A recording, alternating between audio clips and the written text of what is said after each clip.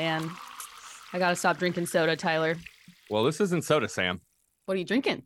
I am drinking Olipop. I have never heard of that in my entire life. You've never heard of Olipop? Mm-mm. Olipop is a new type of soda.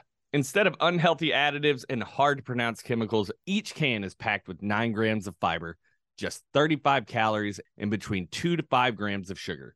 Olipop is formulated with a proprietary formula of plant-based prebiotics that are scientifically proven to bolster digestive health. You're joking.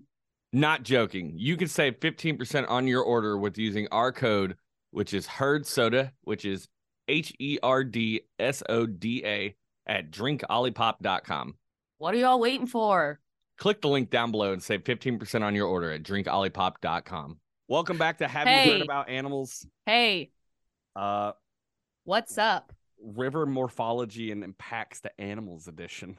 Huda hada wada. In other words, rocks rock. How about that? Yes, They do be rocking.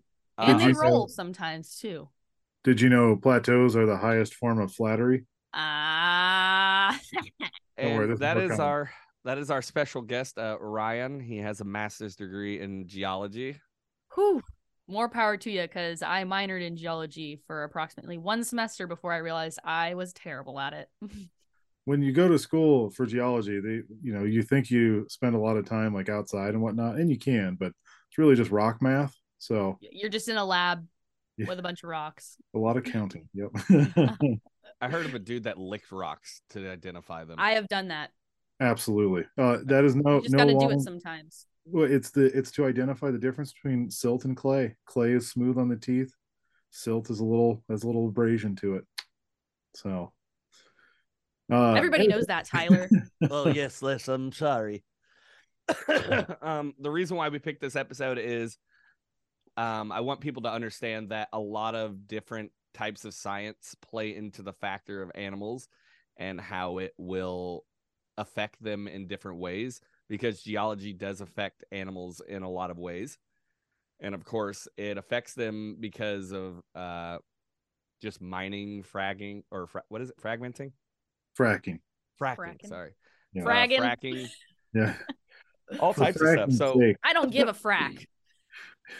We're going to let Ryan take the floor real quick, and he'll explain his intelligence behind it. Oh, I wouldn't go that far. My name's Ryan. My background is in glacial geomorphology, which is a really fancy way of saying rivers from glaciers.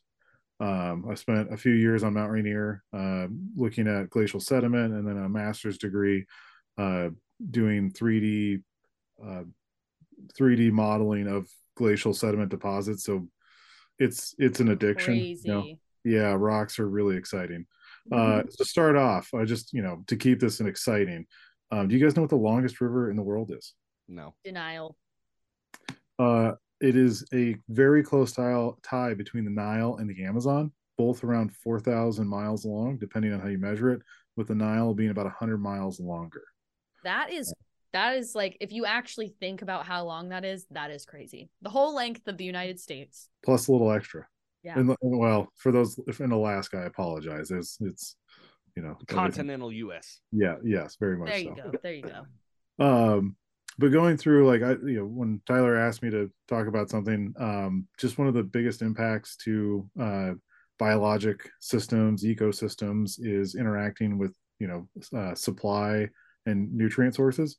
And I live in the Pacific Northwest, up in Washington State. We really like our river systems up here, and a lot of the impacts that we're measuring now are impacts to surface water and water systems related to salmon habitat.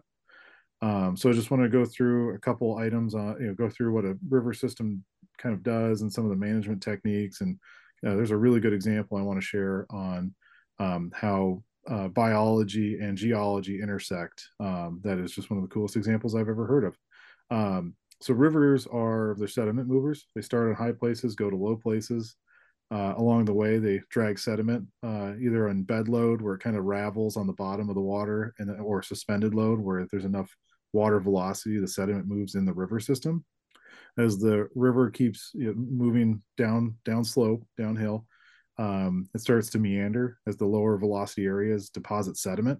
And so that's why you get those big nice swoopy rivers. Think, the Mississippi River is, it might go 100 miles in one from A to B, but it'll be 300 or 400 river miles. So they start meandering a lot. And with that deposition of sediment, you get oxbows where the river doubles back on itself.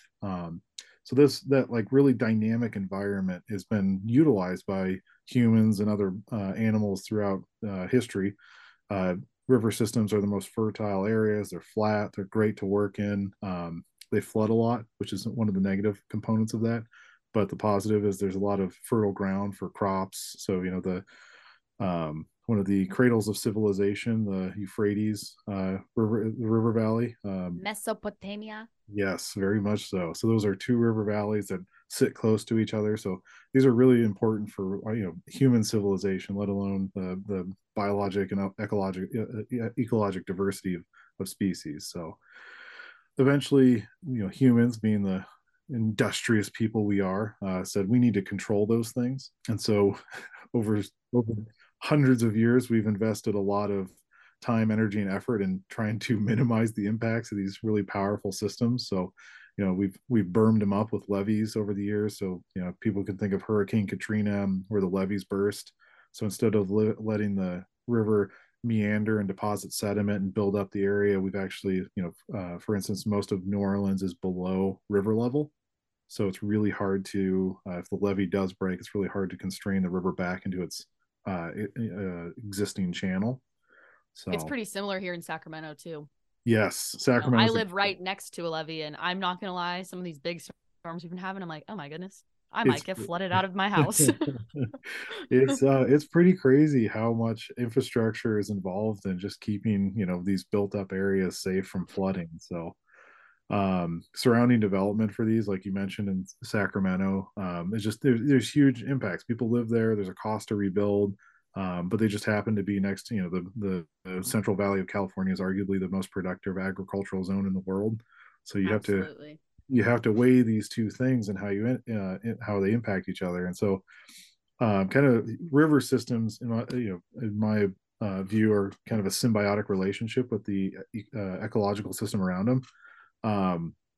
So going through that, we do manage it. So levees, I mentioned, we have between the Missouri and the Mississippi River, there's actually a gigantic system of dams and levees to keep them separated. So once upon a time, the Mississippi River, meanders. It almost jumped into the Missouri Channel, and so New Orleans would have received almost no water, which is a crazy thought. So they're really, even to this day, are extremely dynamic things. So and one of the coolest examples I've ever seen. Hopefully, this isn't too long. I also have another quick factoid for the group. Do you know what the highest discharge river in the world is? No. The highest dish. What does that mean?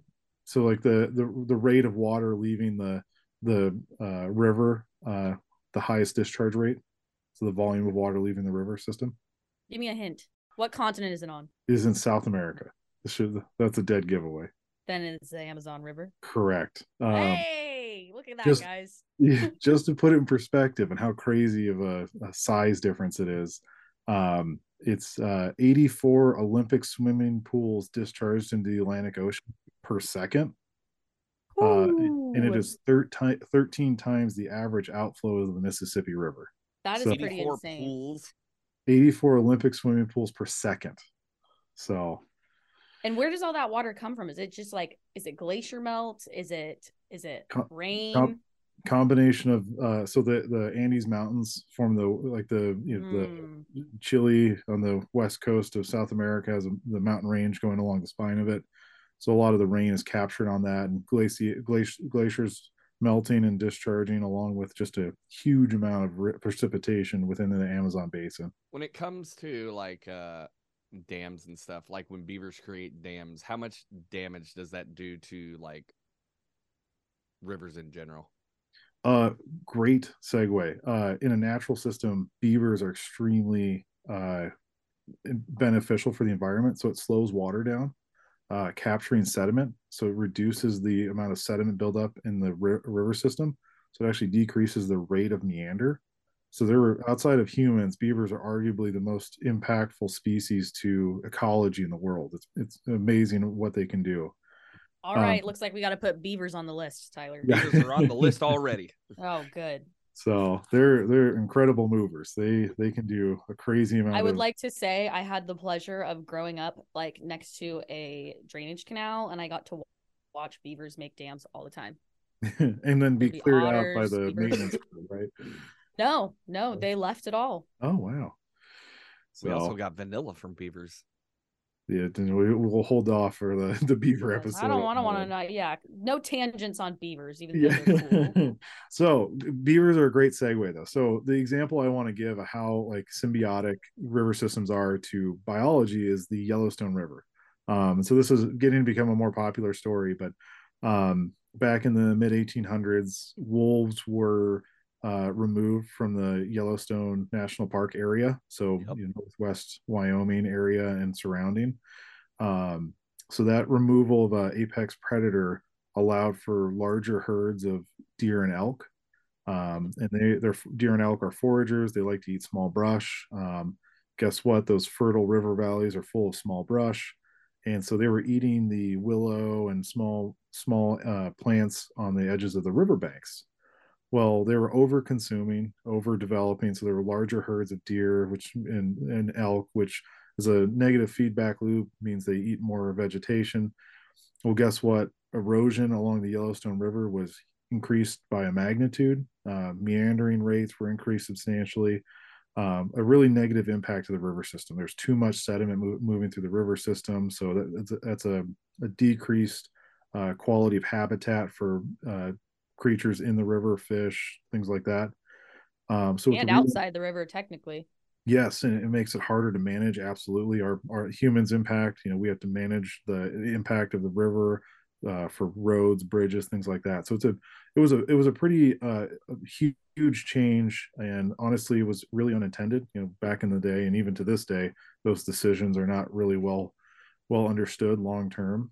But with the reintroduction of wolves into Yellowstone, they started culling the herds of elk and deer, which led to reduced consumption of the brush along the river.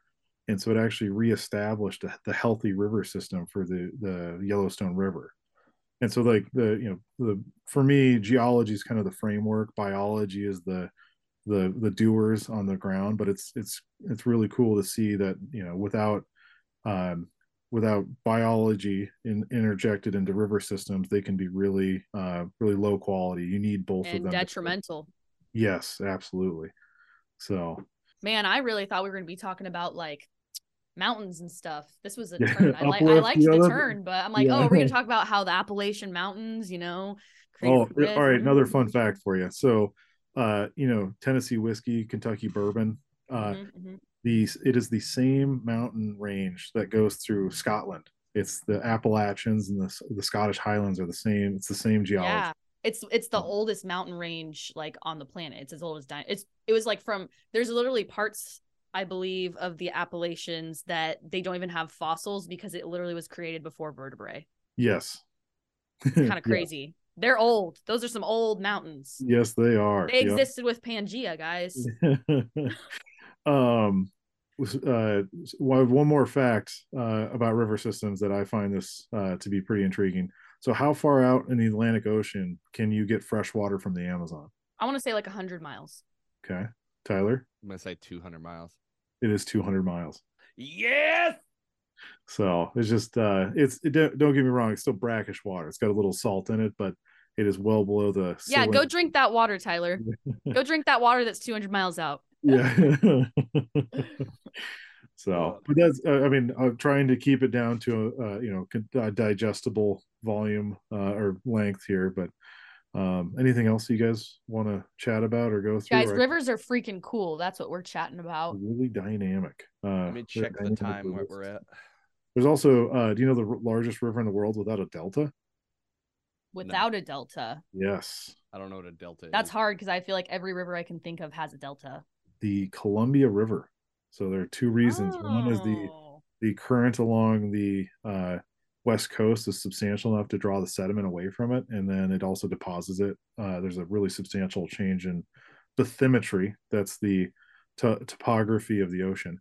So there's a big vertical change that actually flows down into the sea floor a lot quicker. So nutty. Yep. And I'm going to get a lot of corrections here because, actual, you know, oceanographers will have something to say about that, I'm sure. Hey, we've already disclosed on this podcast that me and Tyler, we are hobbyists. We are not, I mean, we are scientists. I do, like, we both have backgrounds, but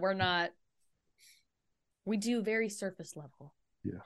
That's the point of the episodes, is just surface level information. If people want to go on and get more, they know where to go. Mm-hmm. Yeah. There's so much information, it's unreal out there about river systems right now. Another tangent on this is dam removal. So it turns out damming rivers aren't very healthy. So there's a big push right now to do dam removal. So the big one that was recently done was the Elwha River dam removal on the Olympic Peninsula. So it was the largest dam removal in the United States. There might be a new one. I'm not sure on that yet, but in 2016, when it was completed, that was the largest in the country. And literally, they had salmon going up the river that day. My thought is like, what would the landscape look like if we just didn't mitigate rivers at all? At all, ever. What would our landscape look like today if we had just let them grow as they grow? Question. It's been so managed through hundreds of years. It's almost impossible to say. I mean, like there's only a few unimpacted river systems in Washington, and they're very very outlying. I'm thinking like the Nisqually, for instance. That even has 2 dams on it, even though it's a fairly natural river system. So it's hard to say. Like, on the East Coast, they used to have Atlantic salmon runs on the East Coast that were world leading salmon runs, but there's also some 16,000 dams on the rivers on the New England area where the salmon runs occurred, and basically there's no Atlantic salmon runs anymore because of the dammed and managed river systems they have there. Everyone's like, why do we need salmon? First of all, they're tasty. Like, don't get me wrong there, but the ecosystem, maybe. Yeah. Animals taste good. You should eat them. Not all of them, and you should be responsible about it. Absolutely, but don't eat a cat.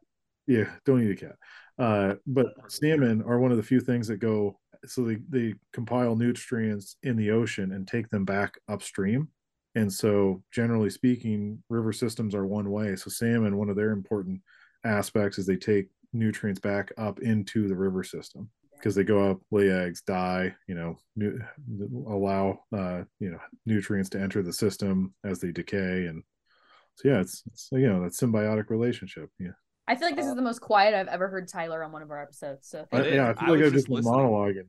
Yeah. No, I mean, it's truthfully, these episodes I've just been absorbing and learning a lot. I mean, I know surface level things and little bits of things, but like, it's crazy to just see how interconnected everything is. Mm-hmm. Which I guess is the whole point of the episode. I want to add my favorite word in geology, and you guys, I want to teach it to you guys because it's so much fun to say. All right. It's a jackalope. A jackalope. So, yep, it's from very similar. Those are juggalos, but a jackalope is a glacial outburst flood. And so this is where like an ice dam breaks during a glacial period, and they still happen, but we call them debris flows nowadays. The scale has to be bigger for a glacial outburst flood. But yeah, jackalope. So that's the word of the day. We'll test you on that later. Dang. Yeah, not related to the more you know. Yeah. We are gonna wrap this episode up for everyone, and we hope you enjoyed this special episode. And my friend Ryan, I did, but I'm also a nerd, so I'm sure we will have Ryan on for more episodes here soon, so stick around for the next episode.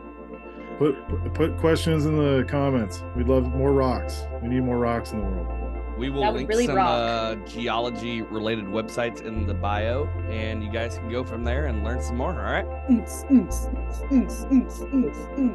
Bye, everybody. Have You Heard About Animals is an educational podcast where we teach the importance of animals and human relationships.